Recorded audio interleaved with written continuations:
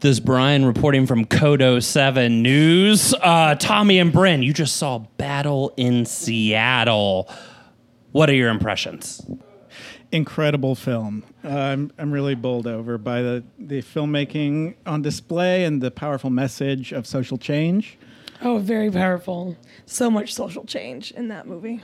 Do you guys think that Andre 3000 was neglecting his outcast responsibilities by being in this film? I mean, he's wearing some green. It's a turtle. And what are your feelings on turtles? Powerful. Strong and slow.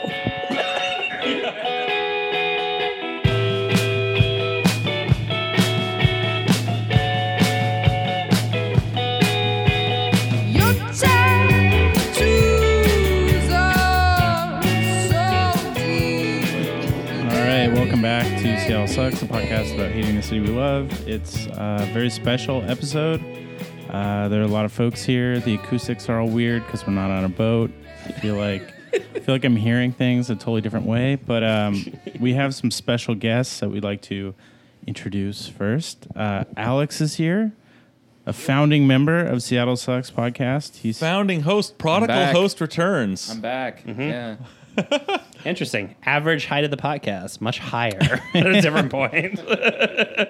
We have Tommy Swenson, whom you may have heard his first impressions. He's a programmer for the Beacon Cinema, first-time viewer of Battle in Seattle, and Maddie, co-captain of Downtown Seattle Association, right? Exactly. Yes, that DSA. An activist who was 6 years old and visiting family in Seattle at the time of the protests. An actual baby. Leading the protest. I don't know who wrote that, but as a 6-year-old, I was definitely leading those riots. So just to correct the record. We'll amend the record. Thank you. All right. Really important. And Andrew Hedden, PhD student in history at the University of Washington, studying the rise of Seattle within global capitalism. Watching the WTO protests live on TV when he was a teenager made him an anarchist. Bothell High School, class of 02. Another guy we've known since junior high. Yeah, we should disambiguate, huh? Yeah, Bothell's always representing on this podcast. And according to Greg, you might be the world's leading expert on this film we just watched, which was Battle in Seattle. Perhaps. Hard to discern on the heap of experts who want to study this. Yeah, there's a lot of competition for that spot. You may be asking yourself why to herald the 20th anniversary of the WTO protests in Seattle did we watch the movie Battle in Seattle? And all I can say is, what is this podcast if not a shitpost? Yeah, and also I would like to introduce Bryn and Selena also appearing because I'm not trying to silence the voices of women, Greg. All right. Excuse me? I don't know. You just shoved this microphone in my face. Hi, this is Bryn. Oh, I can't believe this. Hi, this is Selena. Fresh from the boat battle with the Kraken. Thanks for coming back. Fresh from the awesome viewing. Actually, Selena's afraid of boats. Thank you for recognizing Bryn. Women's voices shouldn't be silenced here. But we are in a non-teak zone, so it's safe. And with that, Battle in Seattle, folks. Can you tell me the reason why you're here today? Well, basically, the Endangered Species Act requires that shrimp trawlers place special devices on their boats to prevent the killing of sea turtles. Now, the WTO, they come along and they say, well, these devices are somehow illegal. Well, we all love turtles, but don't you think there are more important problems in the world that need to be addressed? If you feel a ruling that threatens an endangered species is any different from, say, millions of working class jobs being outsourced, or the quality of our environment, or our food getting worse, you're just not connecting the dots. Do you think a few signs and some catchy slogans are going to somehow stop global trade? Well, see, we have no problem with so-called free trade as long as it's not at the expense of our human values. Yes. Because of the WTO legally binding laws. Thank you so much. That was great, Michael. Yeah. We watched that movie. Okay, so Woody Harrelson, Charlize Theron, Channing Tatum, Tater Tot, Michelle Rodriguez, a low rent Pacey from Dawson's Creek. Oh, that's right. Yep, And Macy And In it- Macklemore. And Macklemore is our turtle-saving hero. Also, wait, don't forget the Ray low-rent Liotta. McDreamy, who was the star of the film. Yeah. Well, and Ray Liotta playing the mayor. Are we ready for this? Ever since I was a kid, I always wanted to be a mayor. Playing the mayor who got a considerable upgrade in being portrayed as Ray Liotta. Because I looked up his picture, and he's no Ray Liotta. Yeah, Paul Shell was like Like I said, Rodney Dangerfield should have played Paul Shell. Accurate. an old schlub. Accurate. Yeah. Awesome. Yeah. So, I mean, does anyone else have any thoughts? Maddie, like, this was, really probably, the first time since you were 6 that you had seen any of that archival footage or heard about this at all. What were your thoughts on the movie? So this is my first time watching the movie since college. Definitely the first time I saw that archival footage since I led those riots as a 6-year-old. I will say it really brought back some memories, all that tear gas that I had to wipe out of my eyes as a 6-year-old.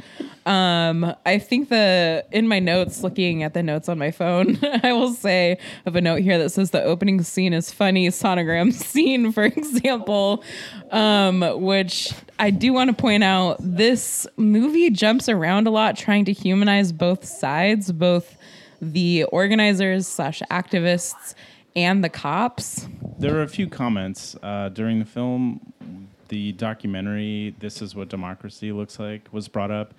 And I happened to just watch that in preparation for this very serious discussion that we're having.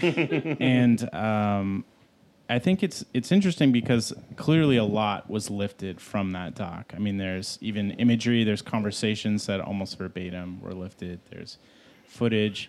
But clearly that's the superior film. And I think watch that. I think not before this. we stop talking about the movie, it's probably a good thing to say go see that. It's on YouTube. You can go find it. Yeah. Even in terms of just like visual coherency and like sense of like physical space and what's going on in an individual scene, like the interspersed montage of documentary footage in this movie was much more clear than any of the actual scenes that we watch on the sad thing, so I had the opportunity to interview Stuart Townsend after this movie first came out for a magazine called Cineast. You can Google Cineast Stuart Townsend. You'll find the interview. It's pretty long. Oh, we'll link to it. But the writer and director of the film, Stuart Townsend. I brought up This Is What Democracy Looks Like. I'm like, you saw this documentary, right? It kind of covers everything pretty well. Why did you feel like you needed to remake this documentary with a fictional cast? And he said, well, nobody's going to watch the documentary. And the sad thing is, I think more people have watched This Is What Democracy Looks Like than they've watched his movie. Which probably, gives us the point that Battle in Seattle was not a successful film. So right. Stuart What were the numbers? You had looked up the numbers. So the budget for this film is $8 million. It raked in less than 900,000, so 880,000.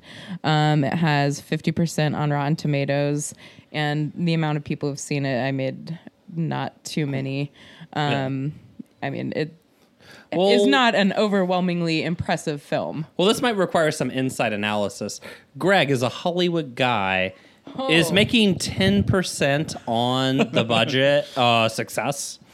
Not in the current model, no. But as this movie teaches us, failure is success. So there you go. Yeah. Well, maybe we should we go around and maybe tell like our memories at the time of the WTO, like kind of where we were all at. Let's hear from Tommy. Yeah.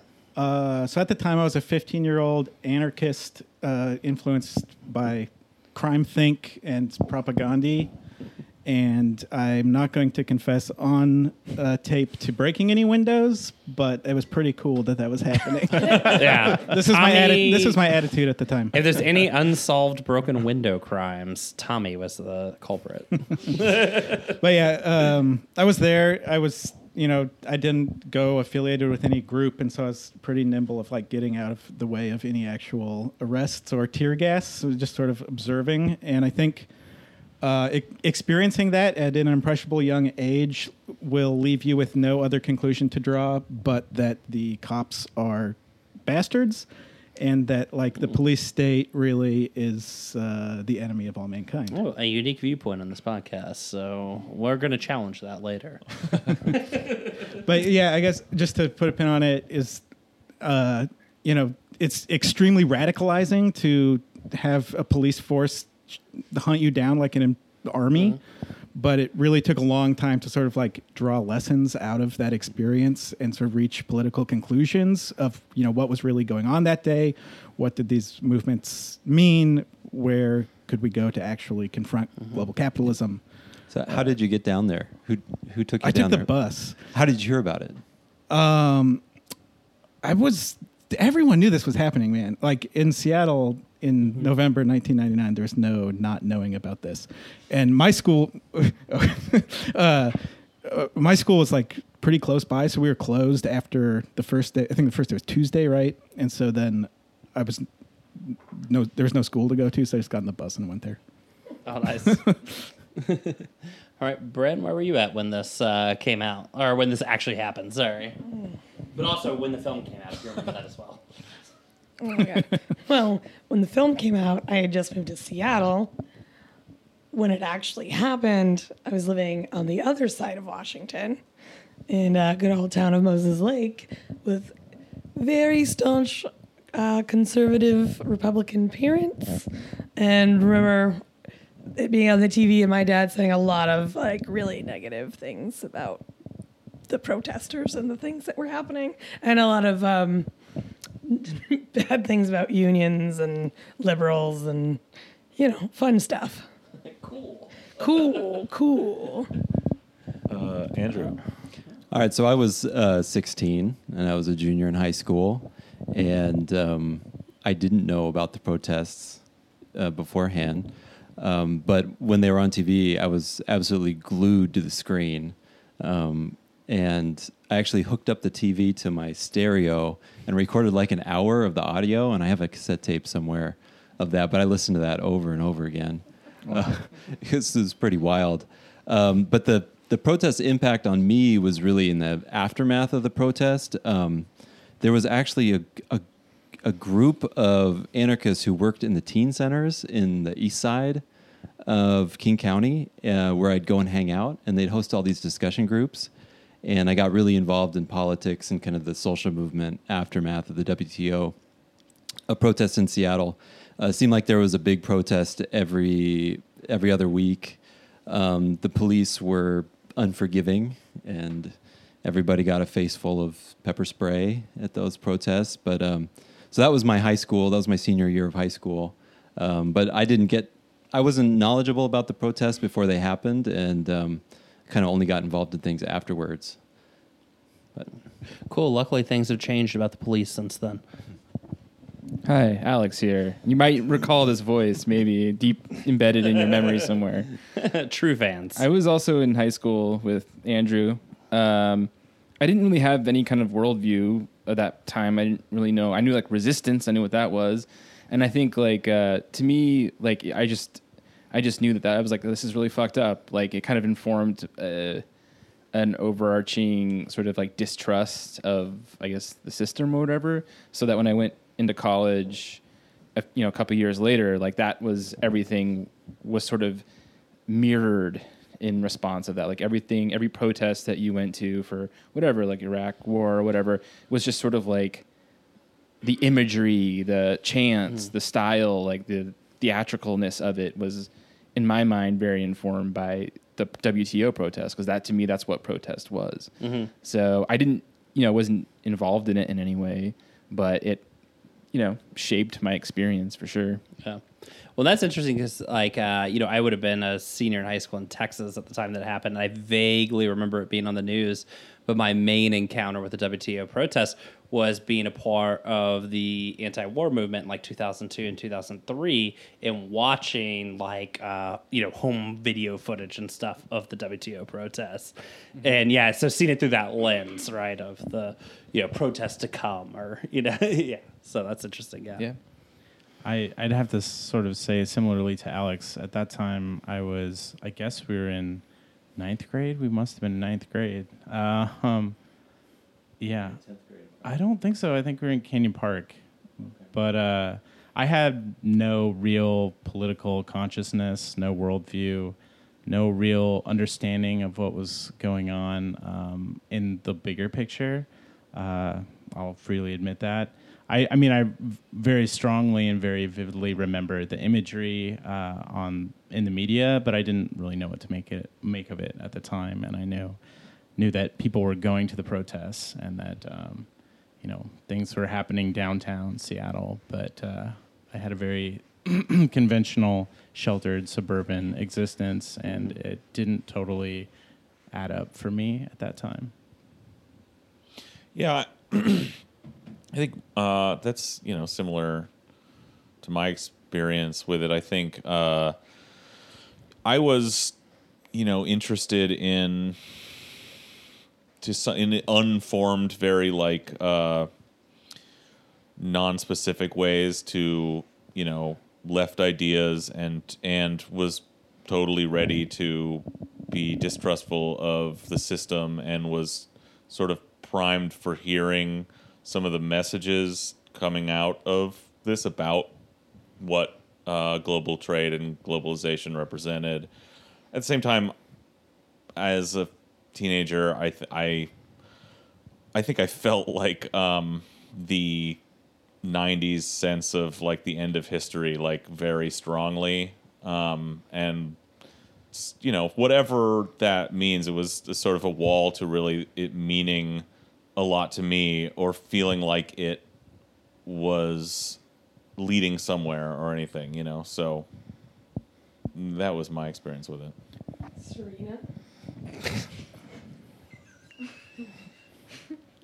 You don't have to if you don't want to. I was 7 years old and playing Pokemon. Thanks. Thanks for having So me. to some extent or another, we were all children who experienced this event through a children's level of political awareness. So it's interesting now to watch a movie that carries the same level of political awareness and explaining what is the WTO. Well, look, we denigrate children, we denigrate their political awareness, but maybe we should hear from the person who, as a child, led the protests. I mean, truth be told, before I bravely went down to Westlake and led those riots, I was, here visiting family for the holidays as a 6-year-old.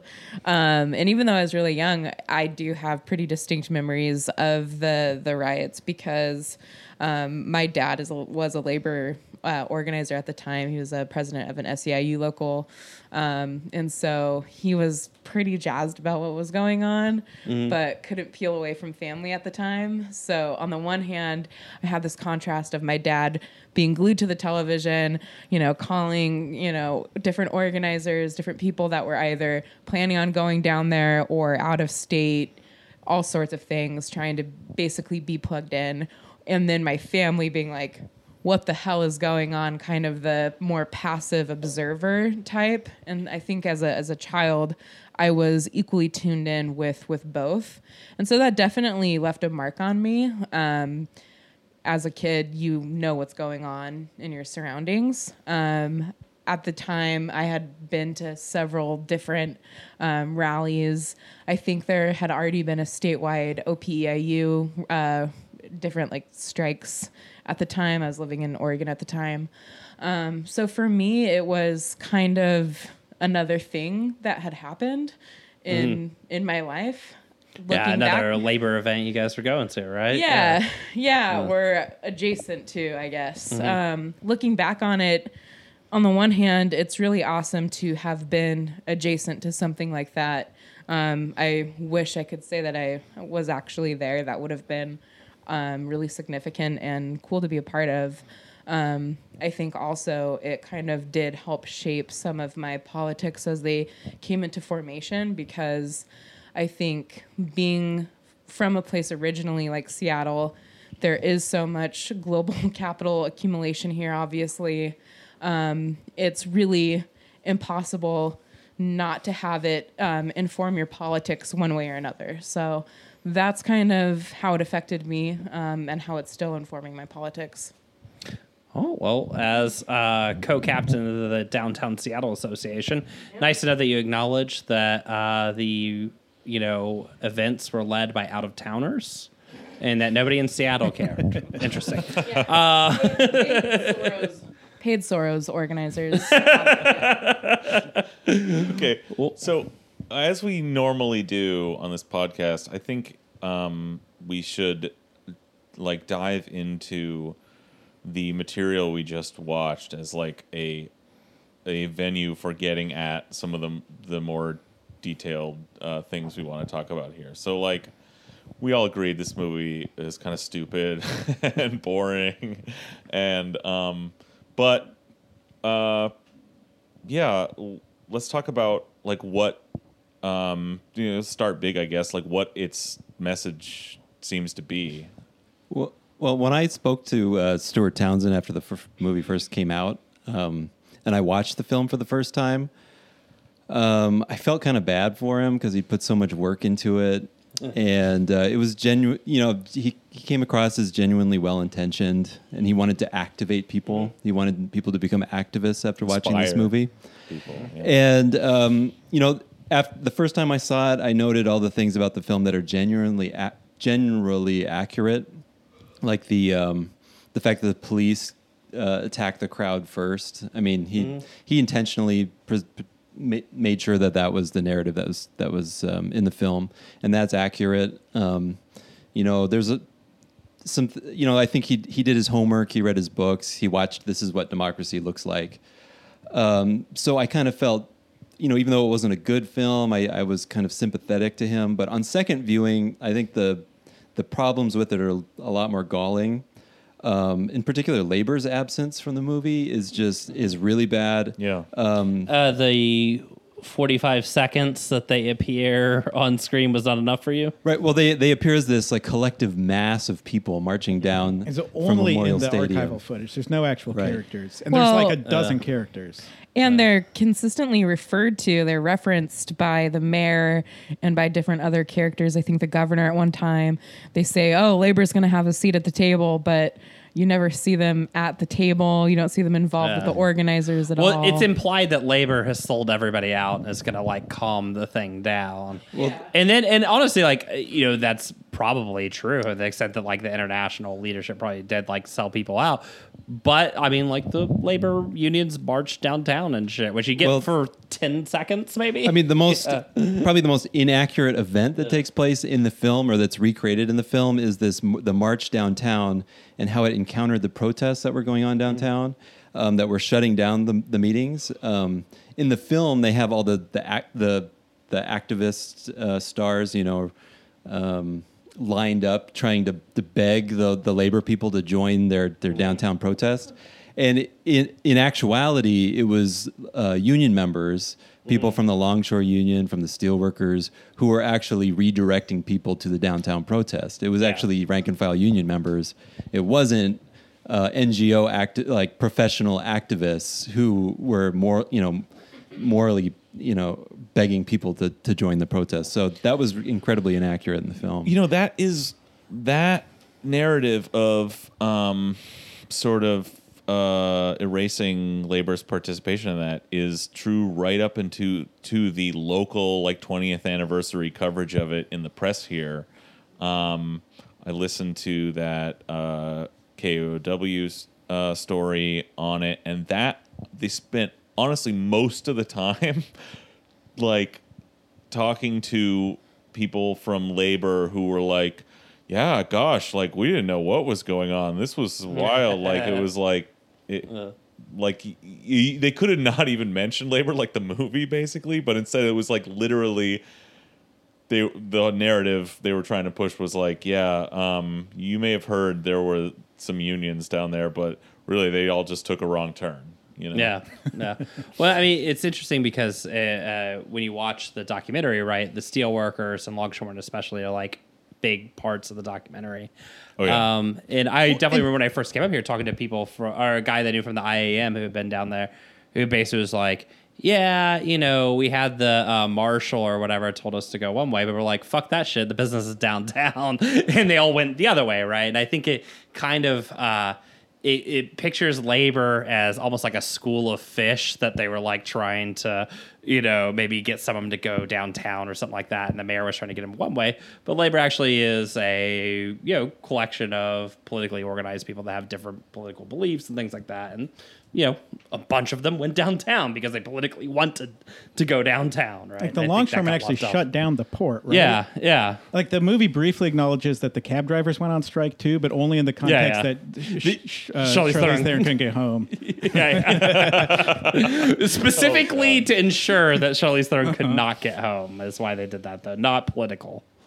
Yeah. I mean, and kind of another part of that, or the way the film portrays the people who are actually attending the protests, is they don't have any representatives of the like third world organizations. They have this this NGO professional who's like German, and he looks sad a lot in the movie because he can't make his presentation to the WTO delegates or something. He's from Doctors Without Borders in the movie, but they don't have anybody. There was thousands of people who came from outside of the United States to attend the protest, and there's a single delegate they portray at the end who's standing up to the WTO, which is a somewhat accurate depiction of what actually happened within the meetings.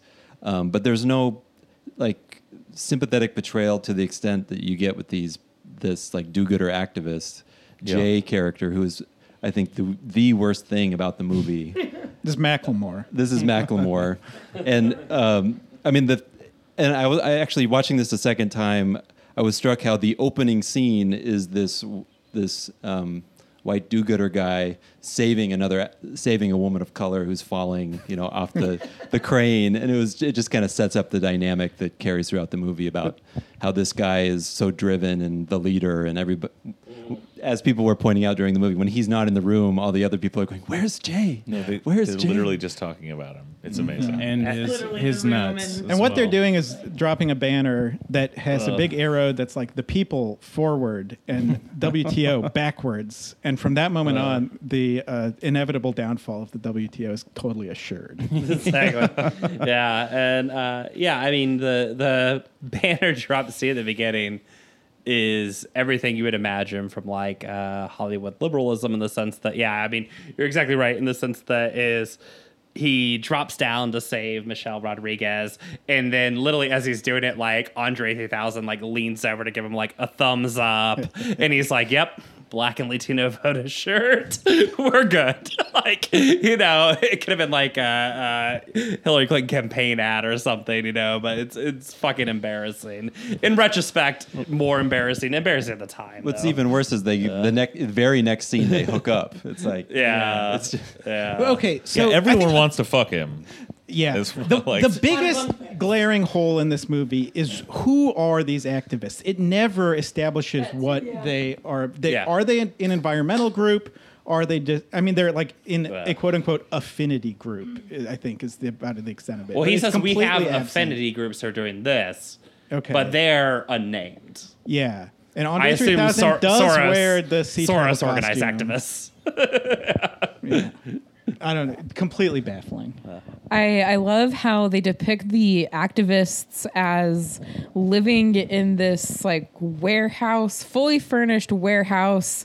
And at one point, this Macklemore character named Jay says, "We're nonviolent and we make decisions completely by consensus," and everyone like cheers.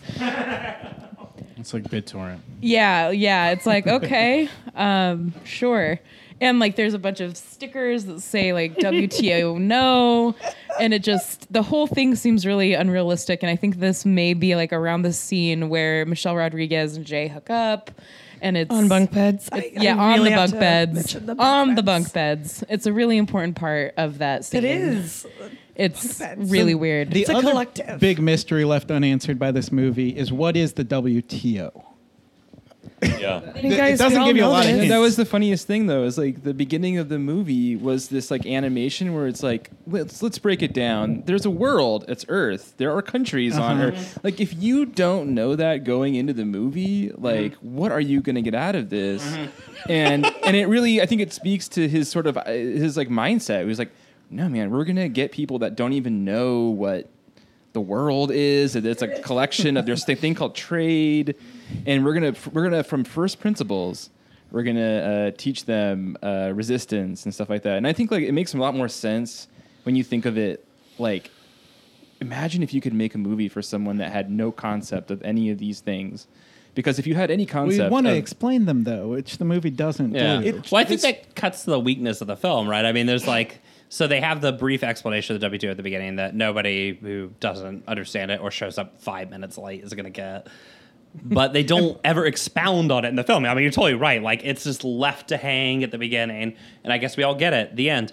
And there's a point where Andre 3000 is explaining to Kodo 7. I mean, come on, guys. You can just write it down. But the point is explaining to the news reporter. He's like, oh, but the turtles, and the turtles do this, and the turtles do that. And the reporter's like, oh, you know, like, people are, there's bigger problems in the world than turtles. He's like, nah, man, it's all connected. It's like, this is a bad viewpoint to take. And in that same film. scene, he specifically says, we don't have a problem with fair, like free trade. It just has to be like ethical or something, which really is like at the root of the problem of, but like this movie, and in a lot of ways, just like the anti-globalization movement as a whole, right? Which is just that it's presenting a moral critique of capitalism. Exactly. That these things need to be done with a bit more democratic input, with a little bit less cruelty, and that overall, like this, if we listen to these massive people, that's problems. And along those same lines, I don't think they ever fully explained why, like what the WTO was doing was bad, what they were doing in Seattle, like during that meeting on November 29th and 30th was bad. Like they never fully explained that narrative. I feel like they lost the plot in this movie from the get-go very early on. I think if you were to sum up like how this film fails is that it tries to do way too much and ends up doing nothing at all. Well, this is why, like, starting. I disagree with that point. What it ends up doing is it's a whole lot of fucking cop like apologists. Like cops are just doing their jobs. They didn't really want to do this. We need to come together. Yeah, that's the other half of that, I guess, is like it because it tries to cast such a wide net in I guess in the for the viewpoints it's sympathetic to. So again, starting at these very first principles, like Alex said, like, but and spreading out the sort of these like 12 to 15 quote activist characters who yet we never really get any detail about who or what they are. Then when it sort of switches gears to its other primary impulse, which is the liberal need to both sides everything, it ends up telling those stories much more clearly.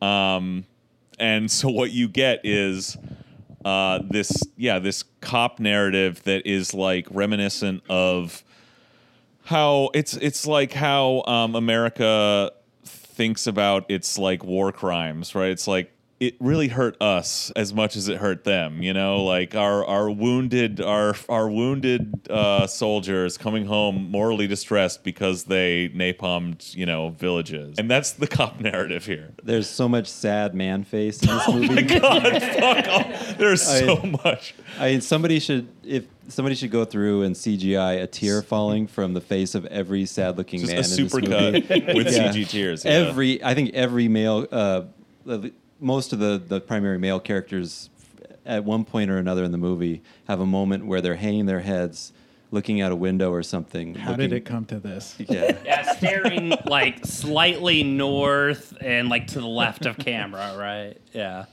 Well, Michelle Rodriguez has a sad moment, but only after Jay has a sad moment. And then she has like a sad moment in correspondence, or, you know, like in sympathy to his. Together. Yeah. Michelle Rodriguez and Jay, they have a sad moment together in prison, in jail, in the King County jail, presumably holding hands through their cells. So they're just sad together because of Jay, probably. Well, I mean, she's ecstatic that he's shown up at all, right? That because the only thing she was sad about before was not knowing what became of Jay Macklemore / Low Rent McDreamy. Something I was also impressed by was the choreography of the police's baton work. As they're okay, so hold on. I think they probably practice on weekends together. So first, you joke about that, but that's 100% real. And they do practice on weekends together. And OT? that goes OT? yeah. And that goes back to there's this whole philosophy of like overwhelming people. So when you're in a group, like if you move in unison, things like that, it makes your group seem larger. Like the Nazis? No, actually, it does 100%. Like, so Nazi SS units used to have steel caps on the heels of their boots. So when they march in unison, there'd be this clap, clap, clap when they march. And so when people knew when they were coming through town, like, motherfucker's gonna die. Like, and so people would panic. And they knew from the panic, like, they would round people up and stuff like that. The police, and the Nazis didn't originate this, but the police are working on that same sort of level of intimidation. And let me tell you, I mean, in Seattle, going to like Black Lives Matter stuff and stuff like that, they still do the clapping as they march if they're going to attack you, right? So it's kind of like this weird thing. Like sometimes they'll be quiet, sometimes they won't. When they're not, it's, you know, it's too intimidating. Like specific, yeah, they do practice it, and it's too intimidating. That's actually like a weird, realistic element. And let me tell you, when you're in front of them, it doesn't feel good. Like it definitely feels like they're coming to kick the shit out of you. To Brian's point, like Brian is much more knowledgeable on this than I am. I know that he's. Oh, thank you, Maddie. Yeah, I know that you studied this a little bit, and I just know this from like going to a couple of like protests and organizing a couple of them. But the sense of uniformity like does strike fear in people, and I have no doubt that is intended to get people to fucking leave. Yeah. And the uniformity, you know, sometimes it's, you know, through having their batons and scraping them on the ground or their boots or just all holding them in a pretty intimidating fashion. And, you know, some of the stuff even from the archival footage that they were doing, they still do that shit or they've adapted it to look more humane, but it's still intimidation. It's still dehumanizing. And it's still the same old SPD, you know? Well, the things of like, you know, snapping your sticks on like your padding, right, to make a clapping noise and all that, it's both to intimidate the crowd, but it also is about like jacking up the participants, right? And, you know, for people on the left, if you've ever been in a march, you've like really gotten into a chant, right? And stuff like that. Like you actually kind of get the crowd mechanics of this, of like, you know, once we all get like going together and it's like a unified thing, like we have this sort of powerful thing. And that's the one like funny part of the movie is for Woody Harrelson, our cop we're supposed to sympathize with. At one point he's in his riot gear and he just, you know, he looks so conflicted, and, you know, Woody Harrelson's, you know, acting his best in quotation marks, but he's looking very conflicted. He's looking at children. He doesn't know what's going on. But the thing is, if you ever deal with riot police, they never look like that. And part of that is actually the group sort of psychology of these rituals they engage in. And so by the time they encounter you, where they're at any point where they're like face to face with you, they're ready to kill. Like, so they, you know, any humanity has long since left their face. They're not going to look at children and go, oh, that little kid in the puffy jacket, you know, that's gone. That's long since gone. Absolutely. And like, it kind of plays into a little bit, like, elsewhere in the movie where you see Ray Liotta's character, the mayor, kind of talking about how like, oh, we weren't supposed to arrest anyone today, or we weren't supposed to like beat the shit out of anyone today. And a topic that gets brought up a lot on the left is the issue of nonviolence. And I feel like this movie does a really good job of kind of encapsulating the issue of nonviolence and how the state has a monopoly on nonviolence and will manipulate the shit out of organizations or organizers or just kind of amorphous groups that have a commitment to nonviolence. Well, this is actually like just a useful question here too. So in the film, for our listeners who aren't watching it directly, but you should hit play and listen to this audio. But in the film, at one point, Channing Tatum is being criticized by his, whoever's in charge of his unit, and is essentially punished by being told, you need to dress in civilian clothes and run through the crowd taking tear gas from unit to unit because they've run out of tear gas. And he does appear at one point to like start chanting with the protesters. And this is an honest question. I think this is how confused the film is.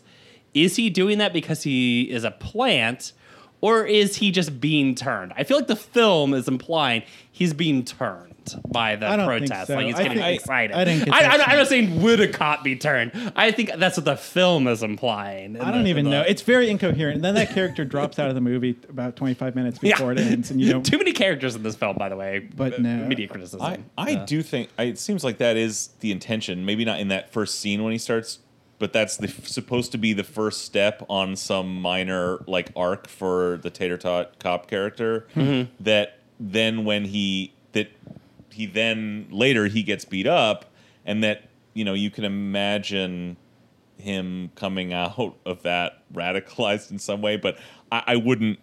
You can imagine that being the story that's trying to be told, but. I mean, really, like all this, the Woody Harrelson being distressed at having to beat children and old people, and Tater Tot being conflicted because he gets in there and hears the chants or something and then gets beat up. This is all to sort of humanize the police side of the story. Mm-hmm. What is that? What is the instinct there? I mean, why? It obviously guts the whole fucking thing. Why was that fucking unavoidable, Andrew, for this guy? Why not make the cops the faceless boot of the state that they actually are? Mm-hmm. Well, the movie is all about. I mean, it's chock full of like a dozen characters or something, and you can make a film that portrays like a collective group of people. But they kind of have to be anonymous, or you have to tell a story about a collective group rather than giving each person an arc or sort of story. And that's where it gets really ham-handed. And I'm sorry, I was really curious what had happened to Stuart Townsend since this film was released. And he's since quit acting and now owns a car garage in Costa Rica. His biggest claim to fame before this movie was playing Lestat in Queen of the Damned. Hell yeah. It really makes me wonder, would Aaliyah have made a better movie about the Battle of Sicily? Perhaps. But my point being that this movie was made by somebody who really didn't understand the politics of what was going on in the street between the police and the protesters, or between the WTO and the rest of the world. He didn't get it, and so he made it about it was these really trivial stories about individuals who, because there's so many of them, they get like 2 or 3 plot points, and it all just becomes really. Well, that I think simple. Is important. Like what this movie is about is just the protests. It's not. It's about this event and that act of protest, of direct action. It's not about the politics at all. You can see this in the other sort of both sides characters. The Doctors Without Borders Slovenian guy. You pick this, ostensibly very sympathetic NGO, and this guy who's just desperately trying to talk to the World Trade Organization delegates about changing their policies such that people will sell medicine cheaper in the global south, basically. And the implication is that these protests have disrupted, for all the good they may be doing, or the good causes, all these individual atomized causes that we don't ever have explained, the environmental activists and whatever. Like, it's also, there's this bad side where there's this other guy there who himself is in a way an activist who is trying to use the WTO to some positive effect. But if you had any actual critique or understanding of the critique of global trade, neoliberalism, of the WTO, of what people are out in the streets for, you'd know that this guy is wasting his fucking time. Like, that's a joke. He's sitting there begging the WTO to, save people around the world. Like, they're actively involved in the opposite. So, and it's kind of fun to think about how this film is a product of its political moment, because it comes out in like 2007, right on the cusp of the Obama, the first Obama campaign. Well, the end of the Bush years. Yeah, the end of the Bush years, and before the economic crisis, 2008 economic crisis,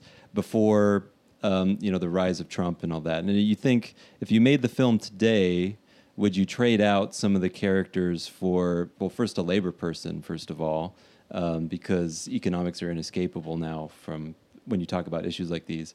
But also, would you try to shoehorn in a right-wing figure?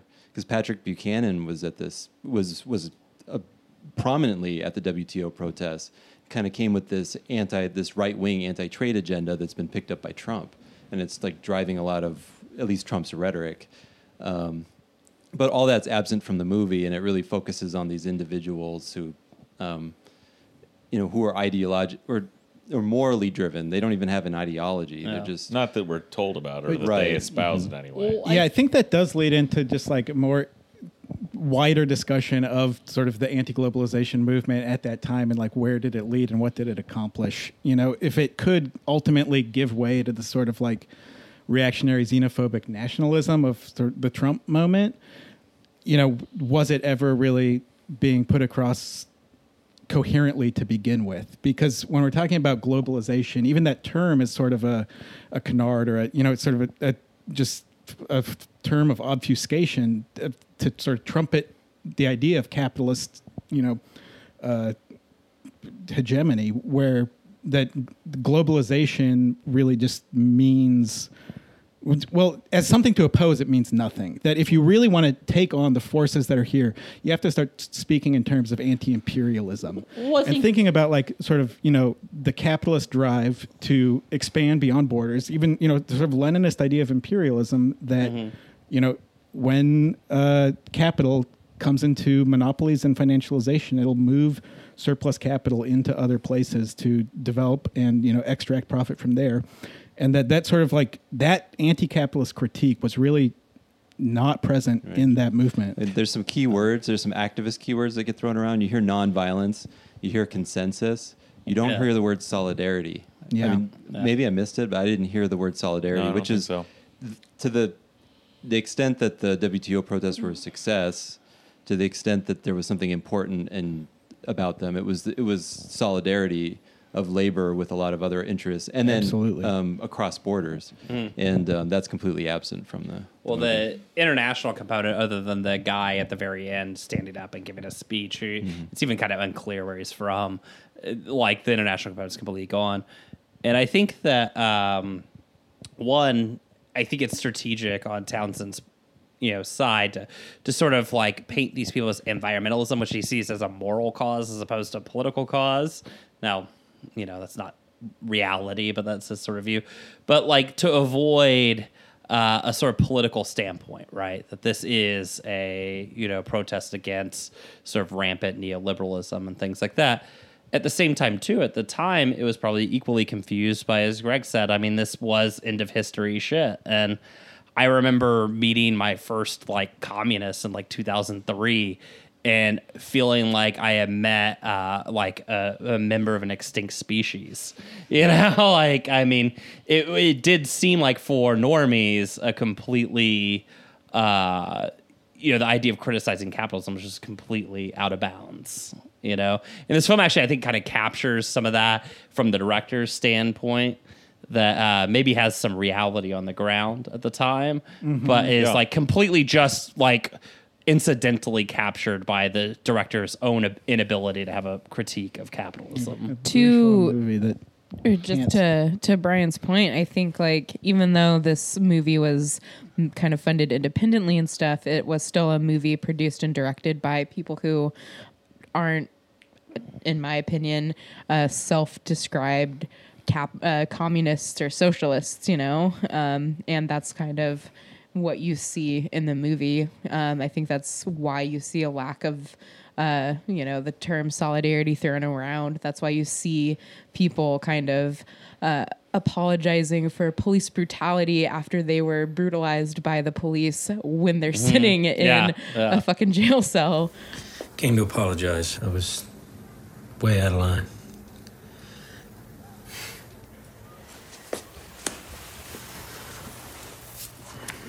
My wife and I lost our baby.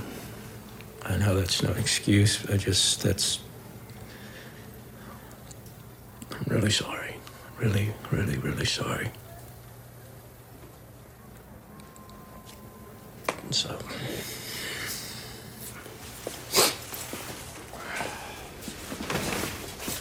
I don't blame you. I mean, I do, but...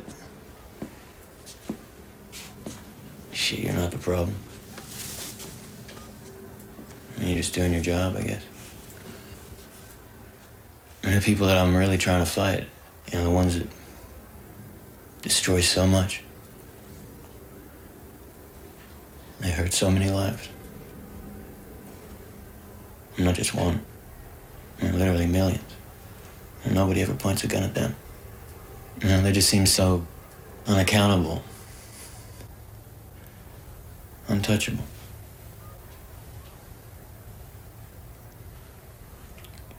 Just seems kind of fucked that you're you know, me are the ones that have to fight each other. Which is actually normally not the reaction of people after they've been brutalized by the police, which is when they're still sitting in a jail good time cell. to radicalize them. Yeah, by the way. yeah. So it sounds like we've identified that maybe some of the like shortcomings of this movie were maybe reflected in the actual movement itself in some ways. Like, so to what extent is that true, and what is the effect of N30? What came after that? What do we think about that movement now? Well, the movement was completely transformed by world events that were outside the movement. I mean, 9/11, first of all. Yeah. The Iraq War. And then the Obama administration sucking up, I think, a lot of energy of people, and then the financial crisis. I mean, so I think a lot about what happened to the organizers who were on the streets doing that stuff, and I think a lot of them have continued to do. I mean, a lot of them are like the Jay figure. They're like professional, moralizing protesters who kind of continue to do the same thing. But I'm sure when a historian revisits this, they'll be able to trace people who were on the streets organizing then through all the movements that came after and kind of draw connections. Because I do think there has been real momentum, at least in the United States and probably globally, since that wave of the global justice movements that the WTO protest was a part of. I mean, again, the WTO protest was important not because of that the protest happened or that there were riots. It was because it was in the United States. Mm-hmm. That kind of level of protest happens in Europe, in the global South all the time. It was just that it meant so much that it had happened in the United States. Wait, are you saying the United States is behind on this? I mean, that it made headlines. I'm not saying that it was, a number of people. Yeah. Well, I think, so then the other, the flip side of that is the way that, movement strategies and political organizing has evolved since then. Because I think it really was that end of history mentality where communism was completely off the table and people weren't thinking along those terms. And it was way more, sort of this movementist type thing of a loose association of affinity groups all working together, and the idea that at some point, if you got enough people of enough different persuasions just out together, that would reach a sort of critical mass without any sort of programmatic, approach to politics. And so, people were talking about rhizomes and multitudes and deterritorialization. And I think since the 2008 crisis, there's been such a reawakening, there's been a reproletarianization of so many people that class consciousness is really emerging, and we're able to put forth a much more coherent anti-capitalist critique against these sorts of, global financial forces.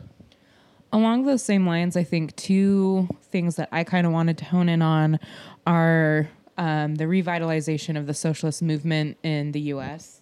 You see organizations like the DSA and then organizations like Socialist Alternative both having electoral wins across the U.S. Locally, you see Kshama Sawant, and then the DSA is having electoral wins kind of across the U.S., whether it's on the West Coast in California with Chesa Boudin and Dean Preston, and then all across, Chicago, they have like 6 aldermen now. They have enough to have a socialist caucus. They have like 45 aldermen in Chicago, so they do have different caucuses among their city council type setup there. But it's kind of cool to see a resurgence of a working class electoral movement. On the other hand, it's interesting that a big theme in Battle for Seattle, the movie, or Battle in Seattle, the movie, is drug prices. You see that kind of Slovenian guy talking about drug prices to the WTO delegates all the time. And one of the biggest calls to action right now is Medicare for All. And you see that popularized amongst the two biggest frontrunners, Elizabeth Warren and, of course, I think everyone's fave here right now, I would hope, Bernie Sanders. So I think that we've come a long way. I think right now we do have a lot of organizing to do. Lastly, I do also want to point out in the movie, you see the MLK Labor Council seemingly being pitted against the cops. We've definitely backslided from that. I don't know if that's an accurate portrayal. I'm not a source of authority on that. I know that that is not accurate today. And labor, of course, I would hope everyone in the room right now, listeners at home, if you don't know, the MLK Labor Council definitely basically does whatever the Seattle Police Officers Guild wants. So that's something that we definitely have to work on. Well, Spog had a seat on the Labor Council at the time then, too. So, I think the one thing that's interesting about the labor... Yeah. I think the one thing that's interesting about the labor stuff in the film is the complete excise of the sort of labor march, in the sense that I remember watching the documentary in 2003 and being really impressed and inspired. I remember there was a shot of the United Steelworkers and some guy holding up this foam steel beam or whatever, and giving some speech while doing that and all this kind of stuff, and being really impressive, wow, that feels like we can actually do something. But in that sort of end of history moment, the idea was always, the anti-communism that it was created in the United States, post Cold War, was always that, look, if we're going to have activism, it has to be outside of labor, all right? Work is sacrosanct and people have to go and do their jobs and do whatever. If you want to be an activist, you can do it through consumerism, or you can do it through pointless, walking through the street. And the film kind of buys into a lot of that. And the sad part is that there are a lot of protests at the time that don't have this labor component, right, that you could have had that in. But the thing about the WTO protests in 99 that was actually very nice was the labor component. And that is, for all the criticisms of the American labor movement, it was great that they were there. And to not hit on that in any way, I felt like it was just part of a moment of just hey, no, we don't believe in labor anymore, really. We're all consumers now. Who cares? The enemy of those protests is the sort of neoliberal global order, right? That is could be represented almost by the current American administration at that time, the Clinton administration. And you can imagine if things carried forward, as a lot of people probably thought they would, very much in that vein, say under an Al Gore administration, very much the same thing. Maybe you could have had momentum to carry for the same kind of political action. But instead we had a really baffling and I think dispiriting thing in 2001 and in 2000 with, George Bush being appointed by the Supreme Court, then 9/11, then all possible political action being sort of wrapped up in trying to prevent the invasion of Iraq in 2003, that failing, and that just taking the wind out of fucking everything,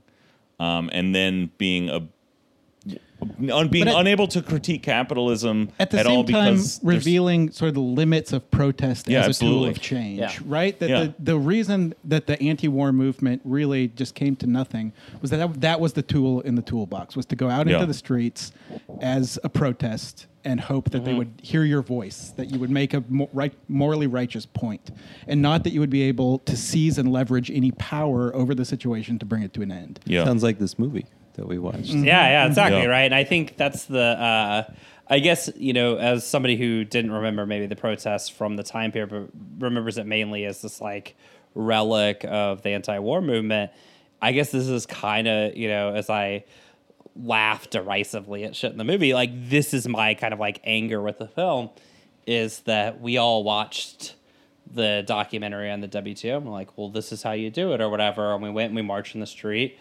and George W. Bush said, I don't listen to focus groups, and laughed, and the war happened anyways, right? And that kind of thing happened again and again, right, throughout the aughts that kind of, should have taught us a lesson about like, look, it really isn't like who goes on the streets, it makes the best puppets, right? There has to be some sort of leveraging of power. And I guess that's the disappointing part about the labor movement stuff in there. And that, it would have been great to like highlight some of that more. I mean, we just, yeah. Well, I mean, we don't want to sell short what an accomplishment the WTO protests were Sure. when they they did shut down the meetings. They did have an effect on the on the functioning of power. That can't be forgotten. But I think you're right that the symbolism kind of sometimes gets fetishized, or even the process of consensus meetings and that kind of thing. People are often prioritizing that over what's the actual impact on power. How are you building power and maintaining it? And I think in the anti-war movements, there were moments when people were shutting down ports to stop shipments. Which was the kind of thing we should have been accentuating. Right.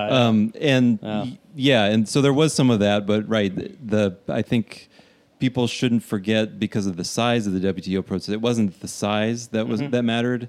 I mean, 50,000 people could have come and gone, and it could have been quiet, and people would have forgotten about it. But it became a world historical event when people shut down the meeting in the streets, when they broke windows, when they made it an international incident. So, but Andrew, isn't breaking windows violence?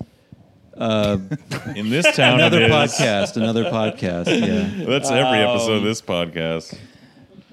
Yeah, I mean, and I think maybe an interesting way to maybe view the lessons from '99 and the Iraq War stuff is for probably a lot of us went down to like Occupy events and stuff like that.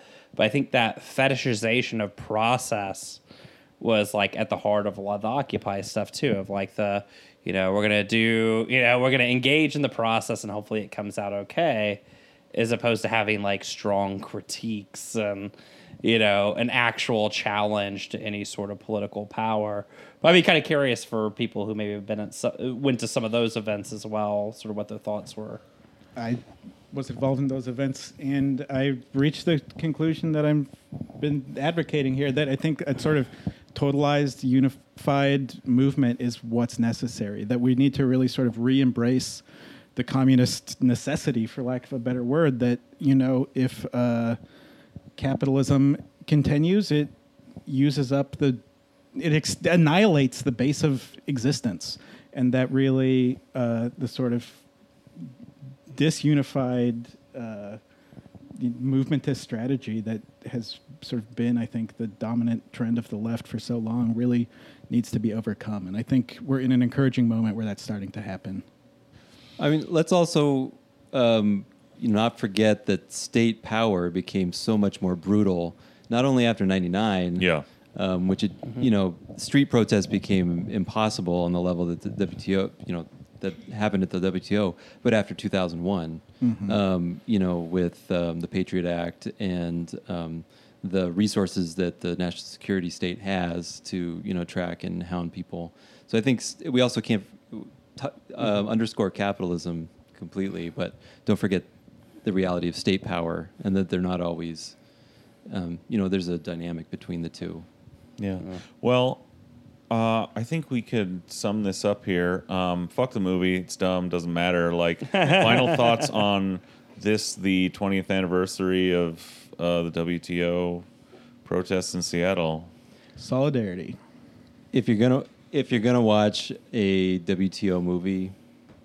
this is what democracy looks like. Revisit that. Yes. Watch it over and over and over quite again. good. Well, maybe we should give it a second to just talk about that movie for just a half second, please. God. Well, it's the voice of activists. It's film. It's footage from the events itself. It has not maybe there's too much Rage Against the Machine in the movie. I don't know. But it's inspiring. It's accurate. It's not dated.